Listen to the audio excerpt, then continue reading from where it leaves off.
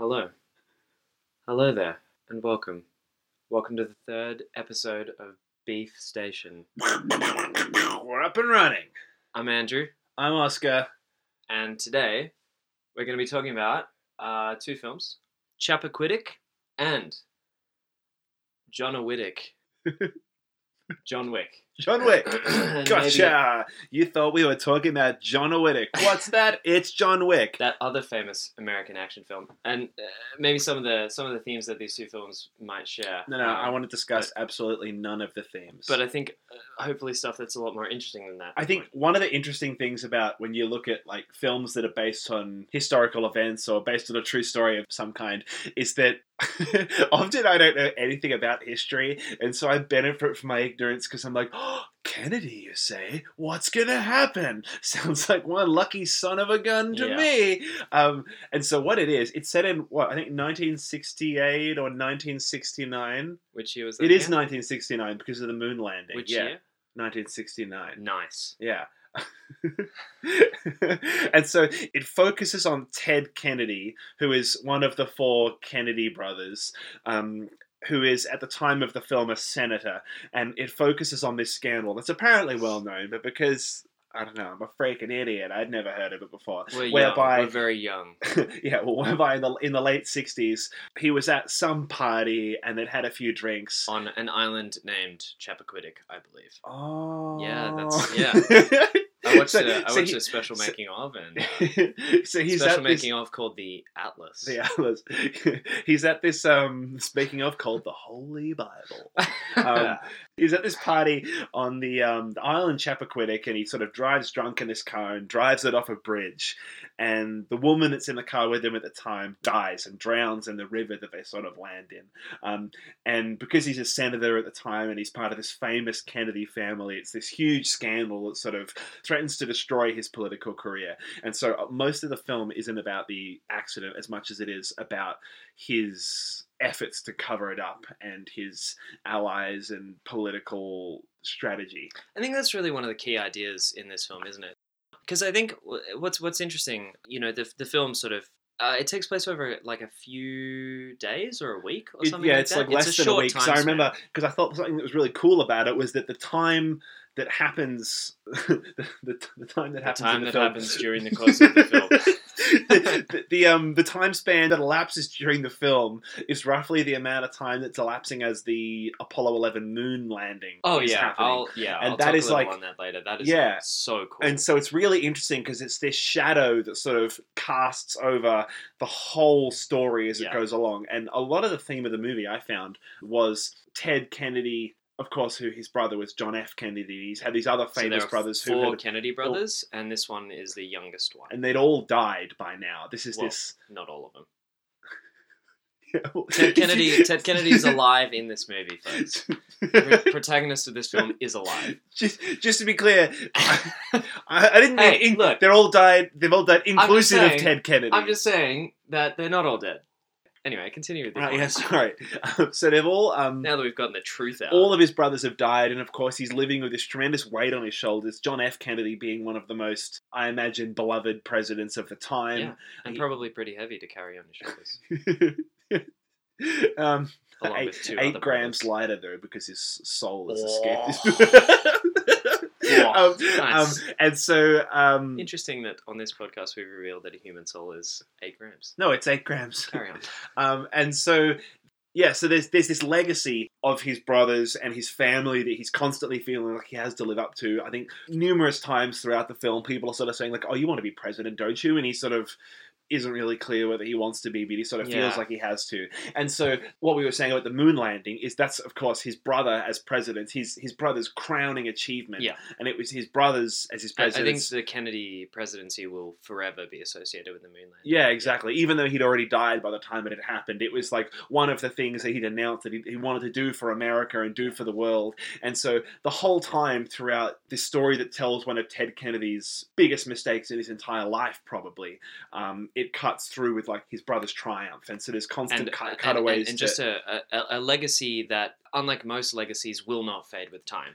That will always be the first time that a human sort of stepped onto another celestial body. Well, It's pretty amazing. That's what I think is interesting about this film, is that it also tells the story of the first time that a human has ever driven drunk. Nice. It constantly cuts between radio broadcasts and television broadcasts. Well, yeah, and actually, can I just say, I fucking love a good white guys in suits in a room clearing a mess up. In a movie, or no, right? I love it, and when it's broadcast on a screen, I love it even more. So, but okay, the classic one that I think of is the Wolf in Pulp Fiction. Yeah, where he shows up, like you just call this guy and he fixes your problems. I think that character, and it's not a new character, but it's really it's always an entertaining one to watch. Where these people, actually, there's one in John Wick too. Tying it together. Yeah, sizzle, we're real sizzle pros here at Beef Station. There's a bit of sizzle and beef for you kids. Get that beef seared. So I really love that idea of like having a person or a group that you can just call and they just fix your problems. And so this one has one, and it's this doesn't really have anything to do with the movie, does it, buddy? Yeah, that's right. You all good? I need. You just want a person or group to fix your problems. Just love when someone swoops in and really helps a guy out when maybe he's made a mistake and accidentally killed somebody. So on the way home from Chappaquiddick, I drove up Commonwealth Avenue Bridge. So we haven't actually talked about what happens. So okay. The standard. I don't think we need to do that. People don't need context or information. Fuck that. Just watch the film and psychically figure out what we mean. Just know that we liked it. Get off our asses. Yeah. Fuck off. That's right. Go watch a different Jason Clarke film if you want information. So Ted Kennedy drives off the bridge, and then he sort of gets out of the car and freaks out, and has this sort of, I don't know, this moment where he forgets about the girl, and he sort of just runs. And by the time he realizes that maybe the girl's dead, he's fucked. And so he runs back to the party. That girl, by the way, is a highly sought after actress, Kate Mara. Yeah. Who they kill within like 8 minutes. About 14 seconds on screen. And she's great in that 14 seconds. That's got to be a name they stuck in there to try and get people in the movie theater. Well, no, I think they did a really good job, because there's this scene on the beach where she's lounging around talking about her career plans. Being sexy. And it kind of seems like maybe they're setting her up as some kind of love interest for Ted. I don't know if this is just two guys who are like, obviously everyone's supposed to know she's gonna die, but for me, I had no idea. And so I was looking at this one, be like, oh right, so they're setting up all this intrigue and all this interesting emotional ties we're gonna have to this character, and she suddenly dies. I'm like, oh. I knew that he drove the car off the bridge, and as soon as I saw her get in the car with him, I was like, right, she dies. Yeah. And so I was just like, she's fucking doomed. He's obviously not. That's the incident. I didn't know anything else about it, but there was definitely, and I think obviously it foreshadowed quite well. Yeah, and so he then goes back to the party and says to his mates who are still at this party, like, "Hey, we got a situation. You need to fucking help me." And his buddies are like high up in the political echelons of this thing as well, and so they're sort of taking a risk by helping him out, and they sort of dive down to try and open the door and find his body, and they can't. And so, one of those. So those two people, by the way, being played by Jim Gaffigan, and Ed Helms. Ed Helms, you probably know from The Hangover. I was gonna say, because you said like you like the sort of tough fix-it guy in a suit that comes in and fixes everything, whereas you've got doughy Jim Gaffigan in board shorts that dives down. It's like, I can't open the door. Those aren't the guys I'm talking about. So I thought it was. No, you were like, I'll have a cool, smooth operation. No, did you see the movie? They'll fucking die. Those are like, I thought that was really good because those are his friends, and but Ed Helms being wouldn't help him move the body, would they? Some friends there couldn't open a car door. What kind of friend can't open a car door under 6 feet of water? None of mine, apparently. No. Ed Helms is sort of the one. He's the moral compass of the film. I think. Mm.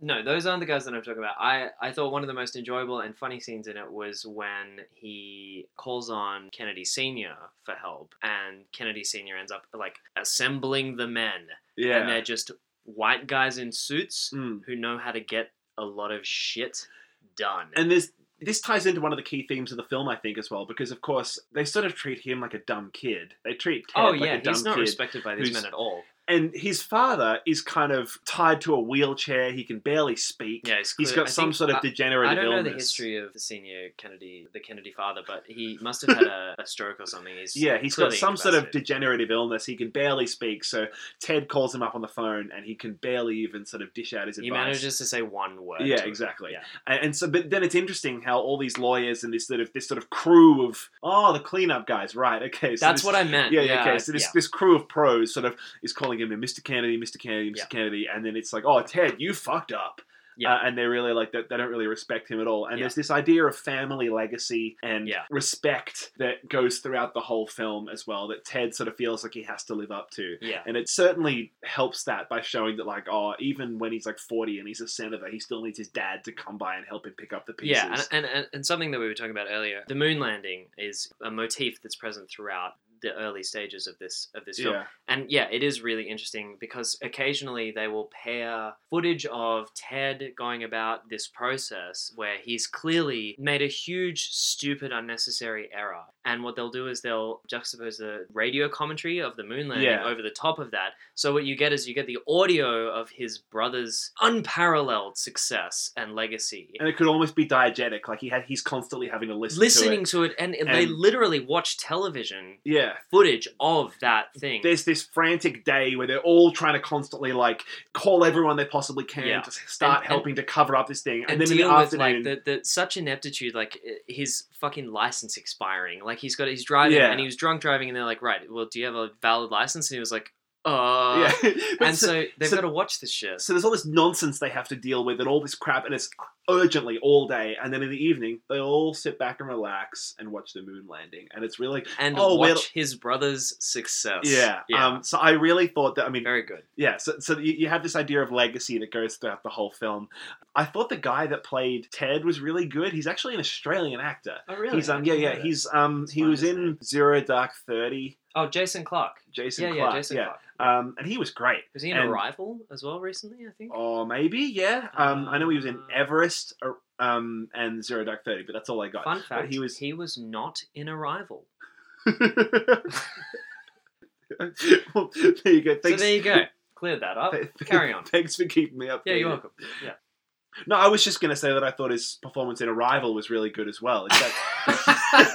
So, I bet you're glad I saved you from that one. Yeah, thanks. I thought one thing that was really good and actually kind of an underrated piece, not underrated, no one's rating anything, but a really difficult bit that he would have had to get right was the accent, because the Kennedys, by reputation, had a very strange American accent. I think it's like a Boston accent. It is, but I remember, maybe it was JFK's wife, I think I remember hearing her, or a bit about her on television, and they said she had a totally normal Boston accent, but then she did the weird thing with her A's. That was Natalie Portman in the Jackie O movie. Yeah. And they all do it. It's really funny. Yeah. They sort of say, instead of saying "can," you would expect a flawless Boston accent to say. Yeah. No, that's how I imagine it in my head when someone says Boston accent.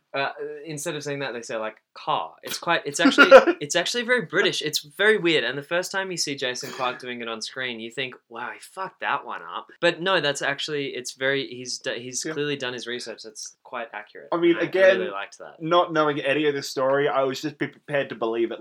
It's so bizarre and there's so much commitment to it. Right, well, no one would commit that hard unless they were right. No, so they I'm just going to assume that he's right. Some fucking accents, especially when it's an Australian playing an American or an American playing a British person, though, as we'll go on to talk about in John Wick, a British person and a Swedish person playing Russians.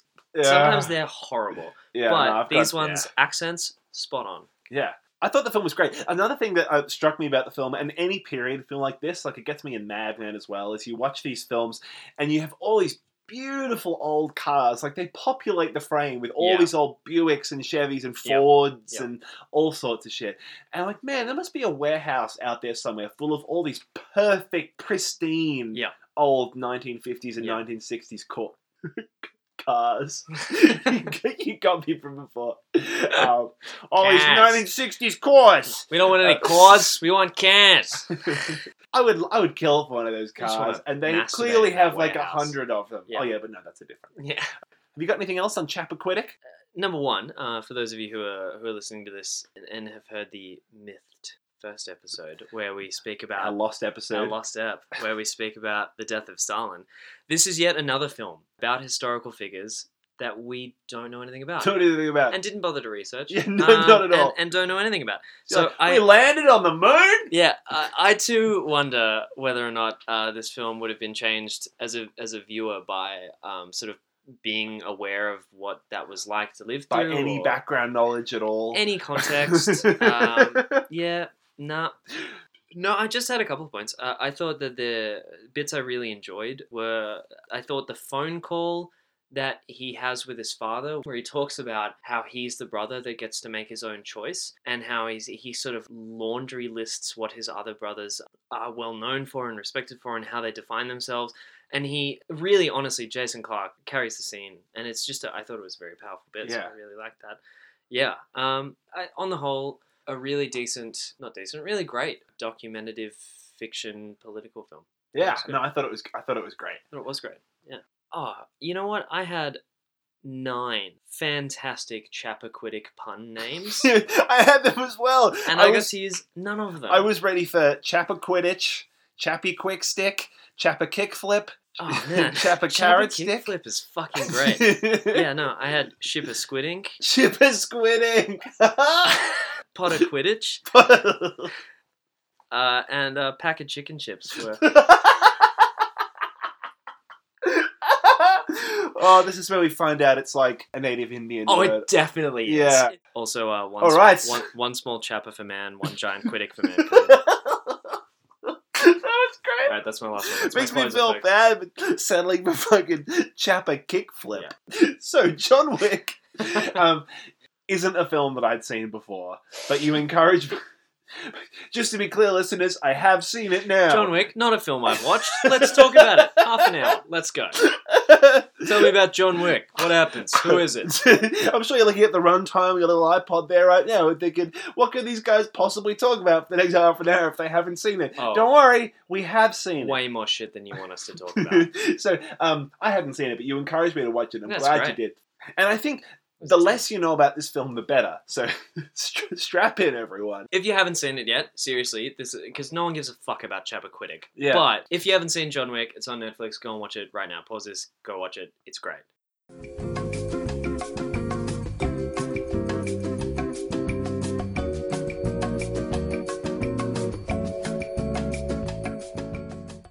Welcome back. Wasn't Right, that great? great. Oh man, the bit with the car It's and the been guns so and good. the good. The bit and- where Keanu oh. Reeves killed one guy. yeah. So excellent.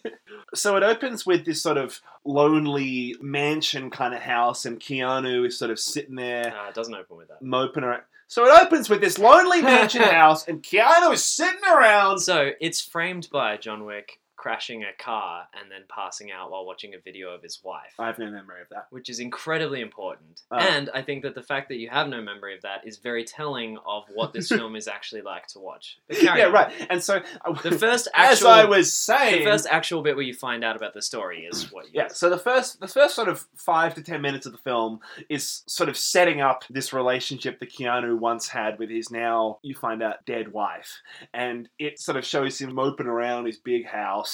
Being all And sad. being like, all sad and lonely. no. And Yeah. so within the first few minutes, I noticed what they were doing with the camera shots. I was like, oh, cool. And then immediately hated it. I don't know if you remember, but they fuck with the white balance a lot. So there's lots of shots It's of... very blue. Oh my god, so blue. It's very blue. Just like Keanu. And so He's there's blue. lots of... It's blue. It makes sense. It's thematically consistent. So you see, like, it's kind of this cool shade of blue, and it's him wandering through his house. And you're like, oh, cool, yeah. So it's like, it's sort of painting this depressing picture of his life, and then it cuts back to memories of him with his That was wife actually just when she cold footage of Keanu Reeves it was freezing every day. but then it cuts back to like memories of him with his wife, and it's got a really yellow warm tint to it. I'm like, oh yeah, cool, now I see what you're doing. But then they kept doing it, and it really I get annoyed it. me It's so emotional quickly. warmth. I get it. Yeah, I get it. And so then eventually it cut to like normal human white balance, and you're like, great. And then there was that bit on the airfield when he's sort of driving his car around for like 5 minutes, and suddenly that's got this it's weird very thing. yellow. Yeah, and so they were just sepia fucking. toned. Oh, it really annoyed me. Immediately, I went from like, oh great, to like, oh fuck you. But something I did like about that opening scene was it was clearly necessary for them to set up this relationship he had with his wife, and then sort of move on, because that's not really the feature of the film. I thought that was well done. I think given the amount of time that you actually get to form a connection with this man's connection with his wife, I thought it did pretty well. No, I thought it was great. And I think the dog coming in and being that emotional lightning rod, that's a shitty metaphor. It's like a focus of his grief. Yeah, exactly. Actually, so I was watching a video right before we started this, and they were kind of talking about the making of. And they were showing you how to make carbonara, but with no cream. You know that? You don't need cream in a real carbonara. It's all just egg and cheese. You just use egg. So I was watching this video about them kind of talking about the making of, and they kind of addressed that by saying that they tried to get the setting as much as possible to help do some of the heavy lifting in sort of explaining how important this relationship was to him. And so, for example, they said they really tried to find a big house kind of in the middle of nowhere, so that it showed how isolated they were and how important they were to each other, and about how like they just have each other and there's nothing else around, and it's this big lovely house that you'd love to share with someone. But and so when she's one person, so when she's gone, it suddenly feels weird and cold. And that's very fucking cool. Which is really cool. Yeah. And they were talking about how the house used to be like an art gallery or something, and so it deliberately has all these windows in weird places that cast light in unusual ways. Right.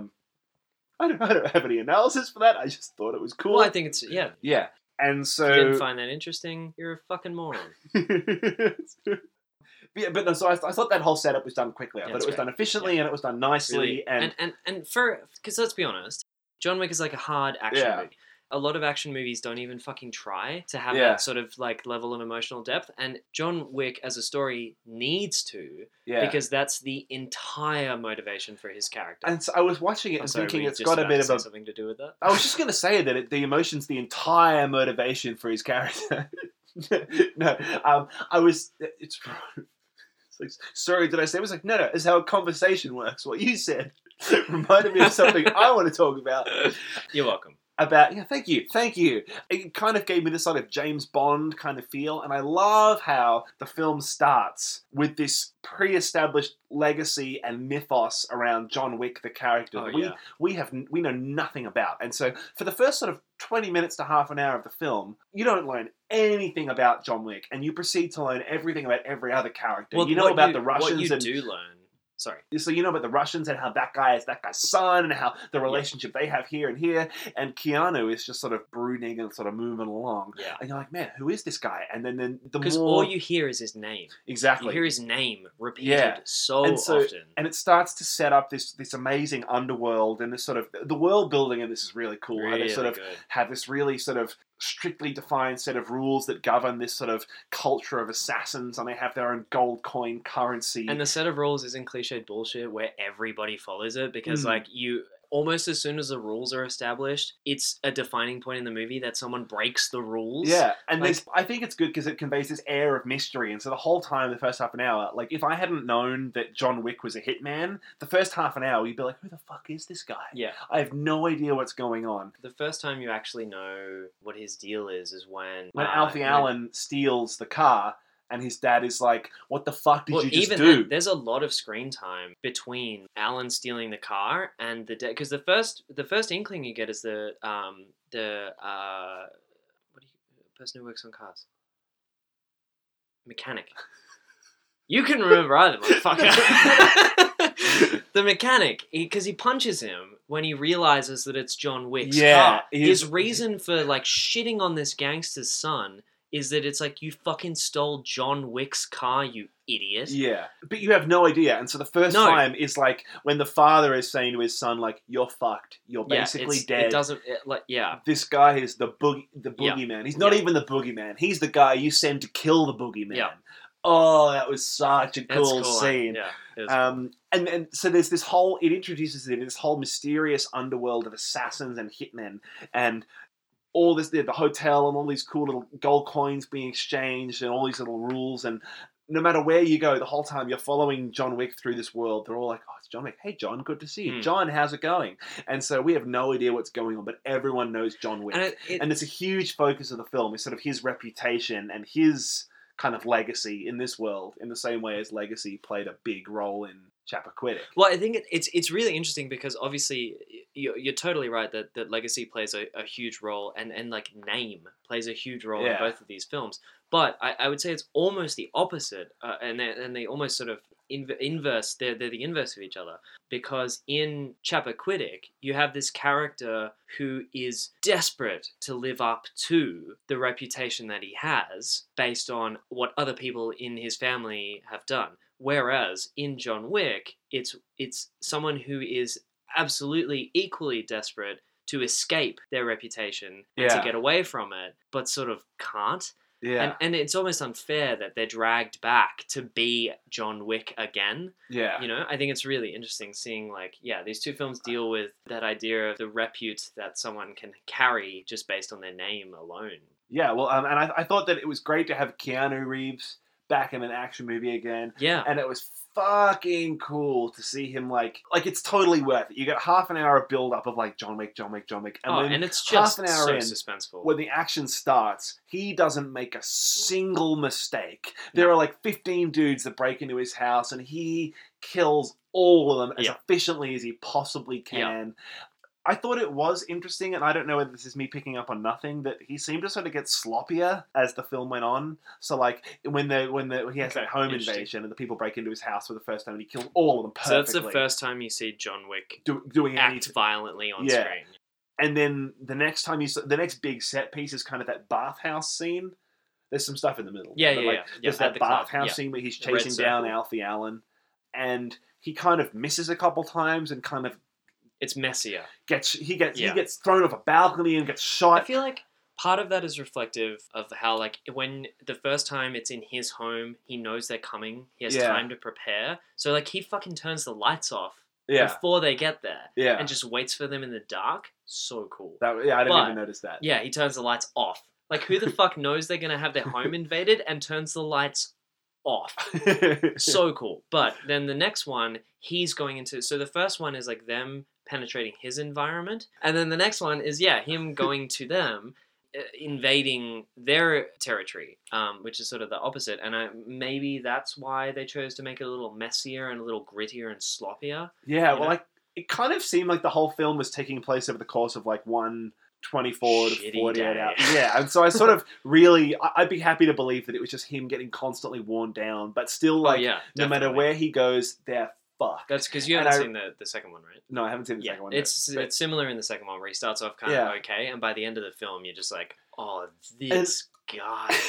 And so I really liked how... I thought the film interestingly sort of set up an emotional connection we had with Alfie Allen and the Russians a bit, because like we sort of don't learn anything about John Wick, and everything we learn about John Wick you learn through other people, which is an interesting sort of framing device to learn about this guy, and sort of our opinion of him is shaped by his reputation. I think it's interesting that, because harking back to what we were talking about earlier, where the start of the film isn't him in his house, it's actually him crashing into a retaining wall in a car and then watching, he falls out of his car, he's clearly absolutely fucked, he's bleeding all over the place. The last thing that he does is watches a video of some woman on YouTube, woman, he just put woman into Google and then watches the first video that comes up, and it happens to be a video of his wife, and he watches a video of his wife. And it's quite intimate, and then we sort of see him like close his eyes, and it's not an intimate video. He looks at nudes of his wife, sitting there looking up his wife, and he's like, "Great, I can die with a boner," which is really what we all aspire to. So he sort of like slumps, and it's clear that the last thing that he wanted in this cold, rainy, gravelly environment is just to experience the warmth of that human presence one last time, but then the next thing that really... So I feel like that characterizes him quite a bit, because the next thing that we get is this ambiguous name of John Wick that's just repeated over and over and over again. So we get this little taste at the start of the film. Yeah.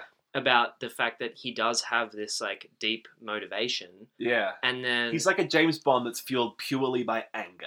yeah, and I so think anger is key in And this. so you get this the whole way through the film, which is what I was talking about, right? Yeah. And so you Yeah, sort you're of welcome. yeah, thanks. So you sort of form an emotional bond almost with the enemy a bit, because like Right. Alfie Allen is like, what? I just stole a car, and his father's like, no, let me just explain how fucked you are. Yeah. And then the whole way through the film, you're kind of rooting for John, but you're just like looking at the villain like, oh, you're so screwed. Yeah, You're so definitely. screwed. And so John is getting more and more worn down. He's getting sloppier and sloppier, but it doesn't matter because they're fucked anyway. Yeah, and it's like it doesn't matter how fucked up this guy gets, Mm. he's still gonna do what he needs Yeah, to do. which reminds me, so you get Willem Dafoe, which Oh, at the start you're not really sure what's up with him, and That sort last of, name, by the way, means the enemy. which is what I have written here. Which is what I was leading to. I was like, Willem Dafoe, interestingly, probably often typecast as Dafoe, but he turns out to be the ally in this film. It's much Oh. better than what I said. I'm really Yeah. sorry about that. No, it's fine. It's fine.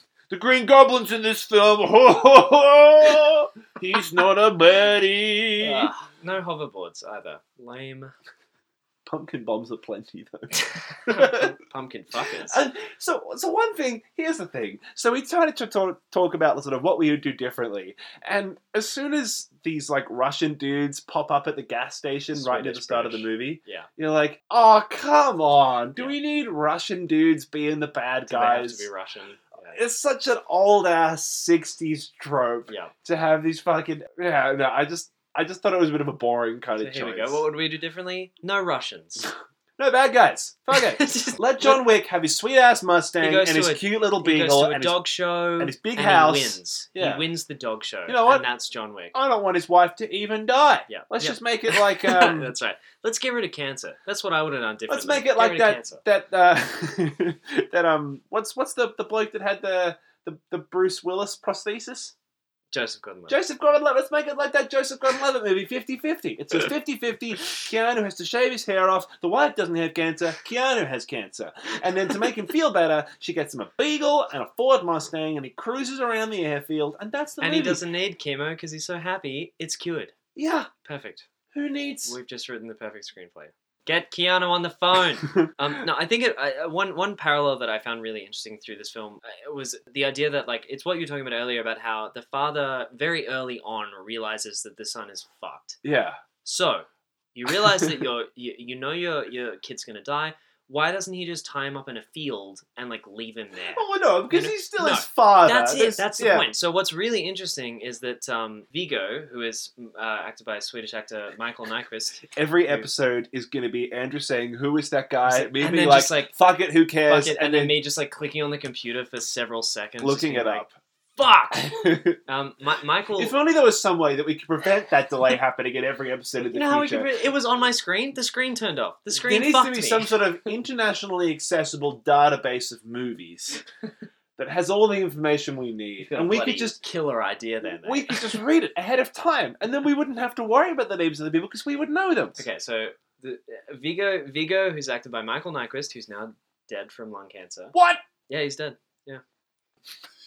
He knows. Gotcha! Yeah.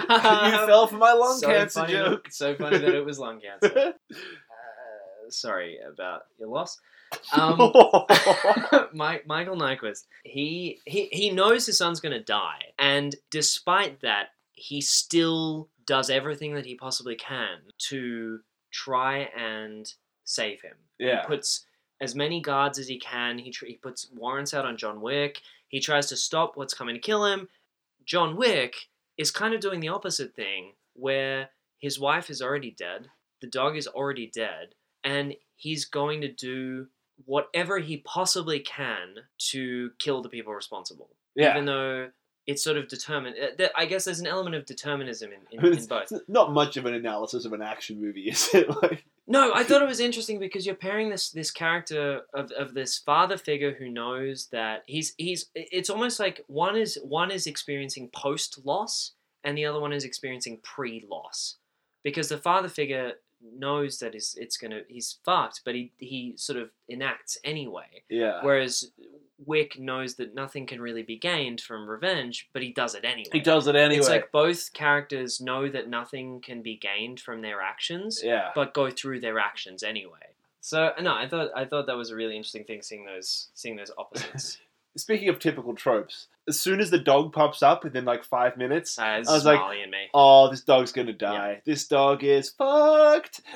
I'm mad at myself, right? Because I heard there's someone talking about animals in movies recently, and they were like, I didn't watch Marley and Me because I knew that the dog was gonna die, and then as soon as I saw the dog in John Wick, that the dog was gonna die, I let myself forget about that when I was watching John Wick, and I thought the dog would be fine. I thought they were going to be companions. It really sets you up, because as soon as the dog jumps in the passenger seat of the car, you're like, "Oh, it's a buddy cop He's movie. riding along." Oh! Yeah, and it's gonna be a cop movie about a guy and his dog. Bugle is kicked to death within 5 minutes. Oh my! Oh fuck. man! I was honestly as hurt, if not more hurt, than John Wick. Brutal. Absolutely brutal. But yeah, I thought, so you know how people sometimes say, like, in those old 80s or 90s horror films, it's often the black guy that dies first? And it's always like, the Russian guy. So I feel like in modern movies like this, the dog character is just born to die. Any animal characters in movies. Yeah. They just set up this dog, like, and they always trick you, they always get you, and then, sure enough, 5 minutes in, you're sobbing your heart out, and you're on John Wick's side. He's a mass murderer. Yeah. He's a psycho. Yeah. But they killed his dog. Yeah, they did.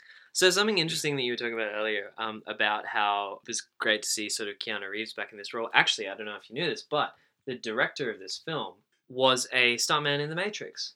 He was Keanu Reeves' stunt double, which is real interesting, because I think... But aren't we all Keanu Reeves in stunt The double? Matrix?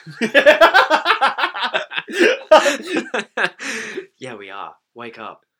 So the director, he's clearly had huge amounts of experience. Chad has clearly had huge amounts of experience. No, I'm all chatted out.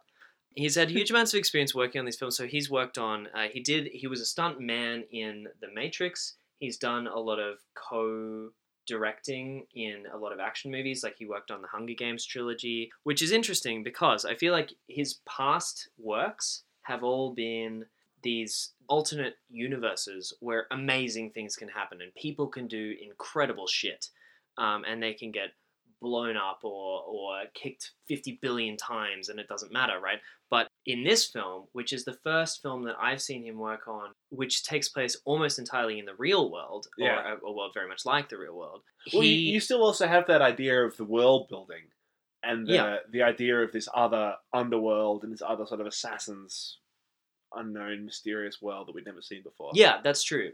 But I felt like in John Wick, one of the things that's really interesting about it is, as action movies go, all of these stunts are very nuanced and they're very human. Like, a lot of the time, one of the things that I found really enjoyable to watch about the film is that kind of it's sort of very believable seeing John just kill people, but also get really hurt. Yeah. And like he would get like punched in a wound, and he would like double over in agony and like have to take a moment to recover. I saw a video that said that Keanu trained 9 to 5 days a week, full time for 4 months. Yeah, for this. Yeah, and he did. He didn't use a stunt double for 90% of these stunts. He did apparently 90% of them. He was actually the body that was involved. Which, when you're talking about shit like dropping off a first story railing straight onto the fucking ground, which probably actually didn't happen, but looks very realistic. Yeah, I think that's it's really interesting to see someone who has been so involved in these stunts where it kind of, you can still buy it if it's totally unrealistic, to go into a directing role where it kind of has to be believable a bit. And one of the things that's so interesting about John Wick is it's so efficient, it's quick, it's clean, but you get these moments, mostly when he's kind of grappling with someone, where it's very realistic and it's meaty and it's brutal, and it's not like he's not beating he's not beating off hundreds of dudes. He's not fighting off like thousands of people like he is in the Matrix. Thousands of people. Yeah. Fighting off. He's not fighting off billions of people. Well, the Smith scene where he's fighting like literally 100 of them. Yeah, like a trillion of them. Shut up. No, I think it's interesting that he's gone from that surreality as a stunt man to the attempted reality as a director, and I think it really comes through in the way that he's constructed all this stuff. Yeah? Yeah, I think it was interesting. Also, Alfie Allen has been typecast as the ultimate Dweeb. weasel cunt. Game of Thrones, in this, he's a dog murderer, he's a fucking betrayer.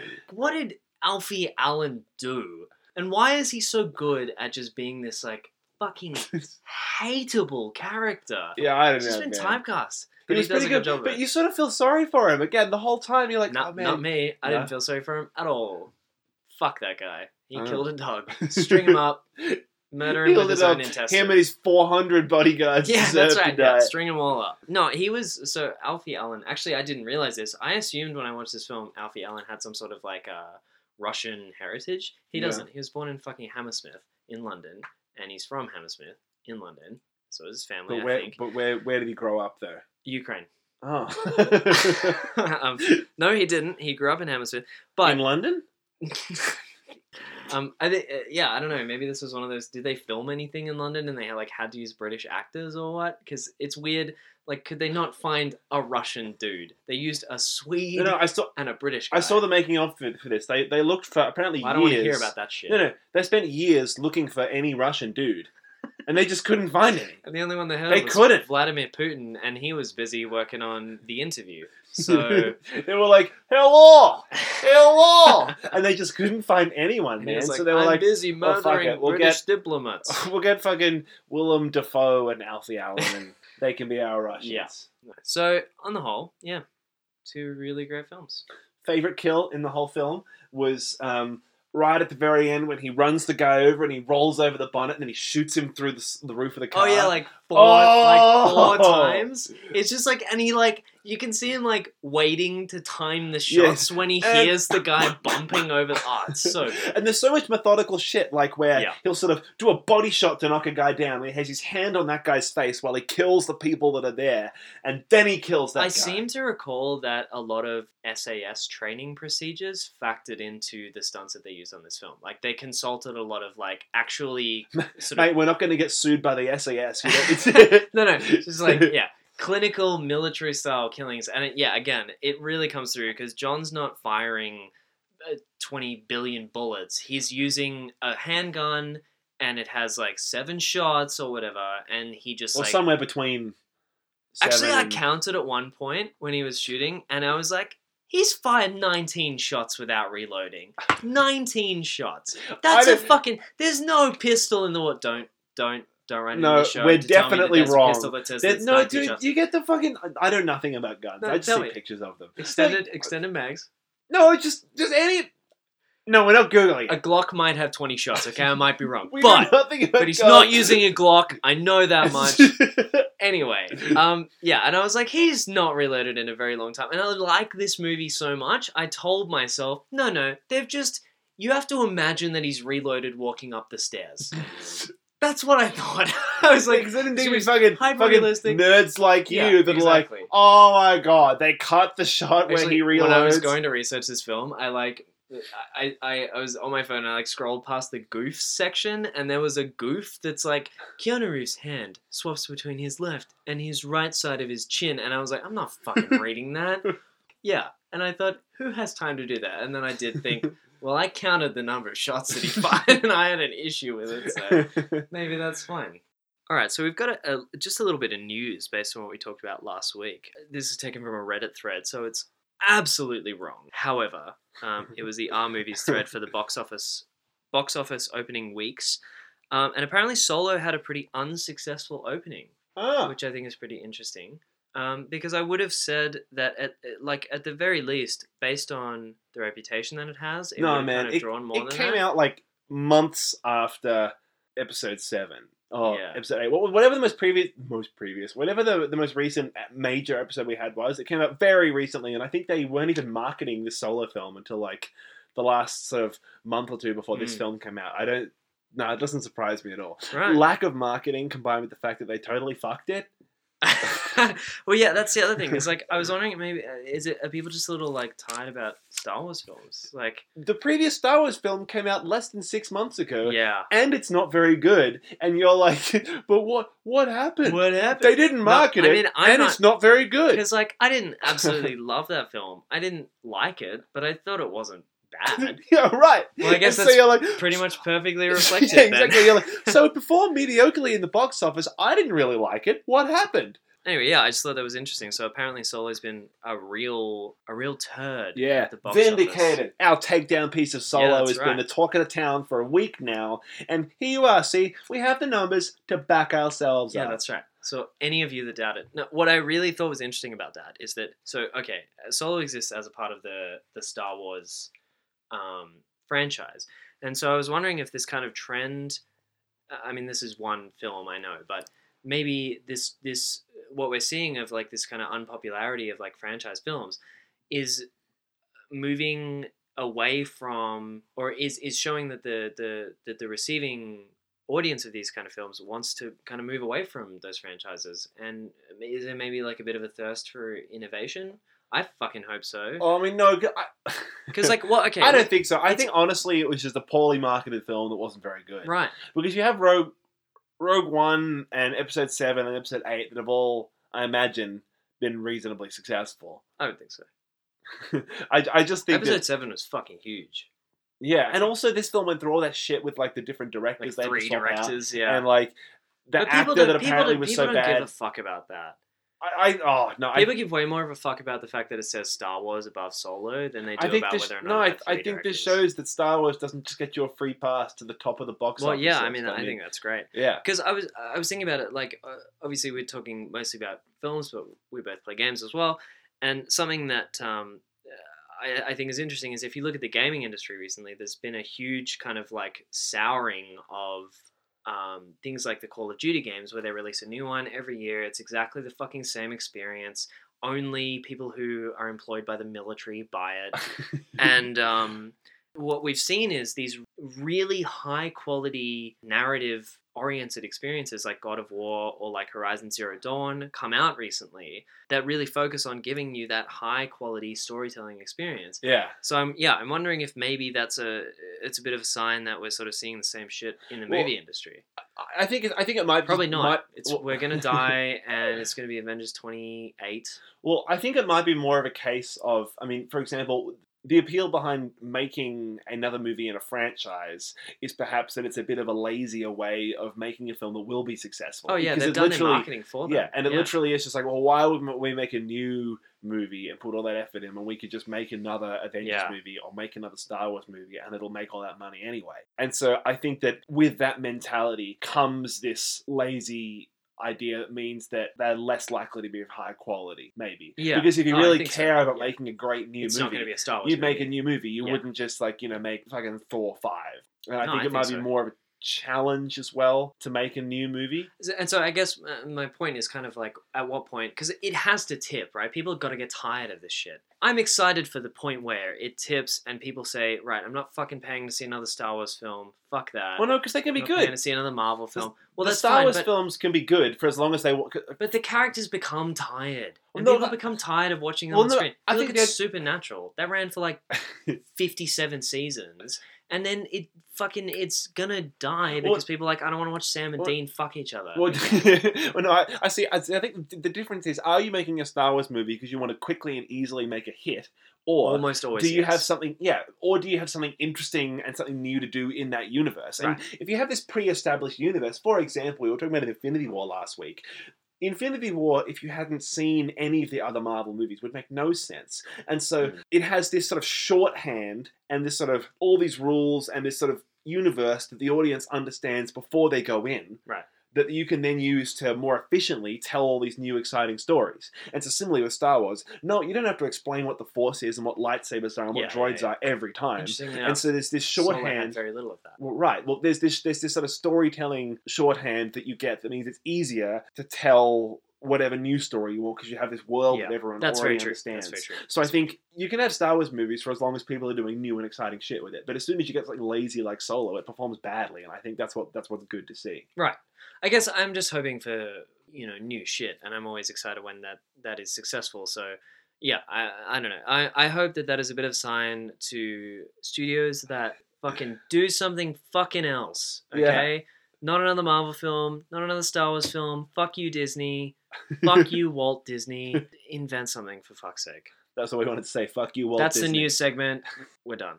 Welcome to Fuck You, Walt Disney, episode 3. That's a way better name.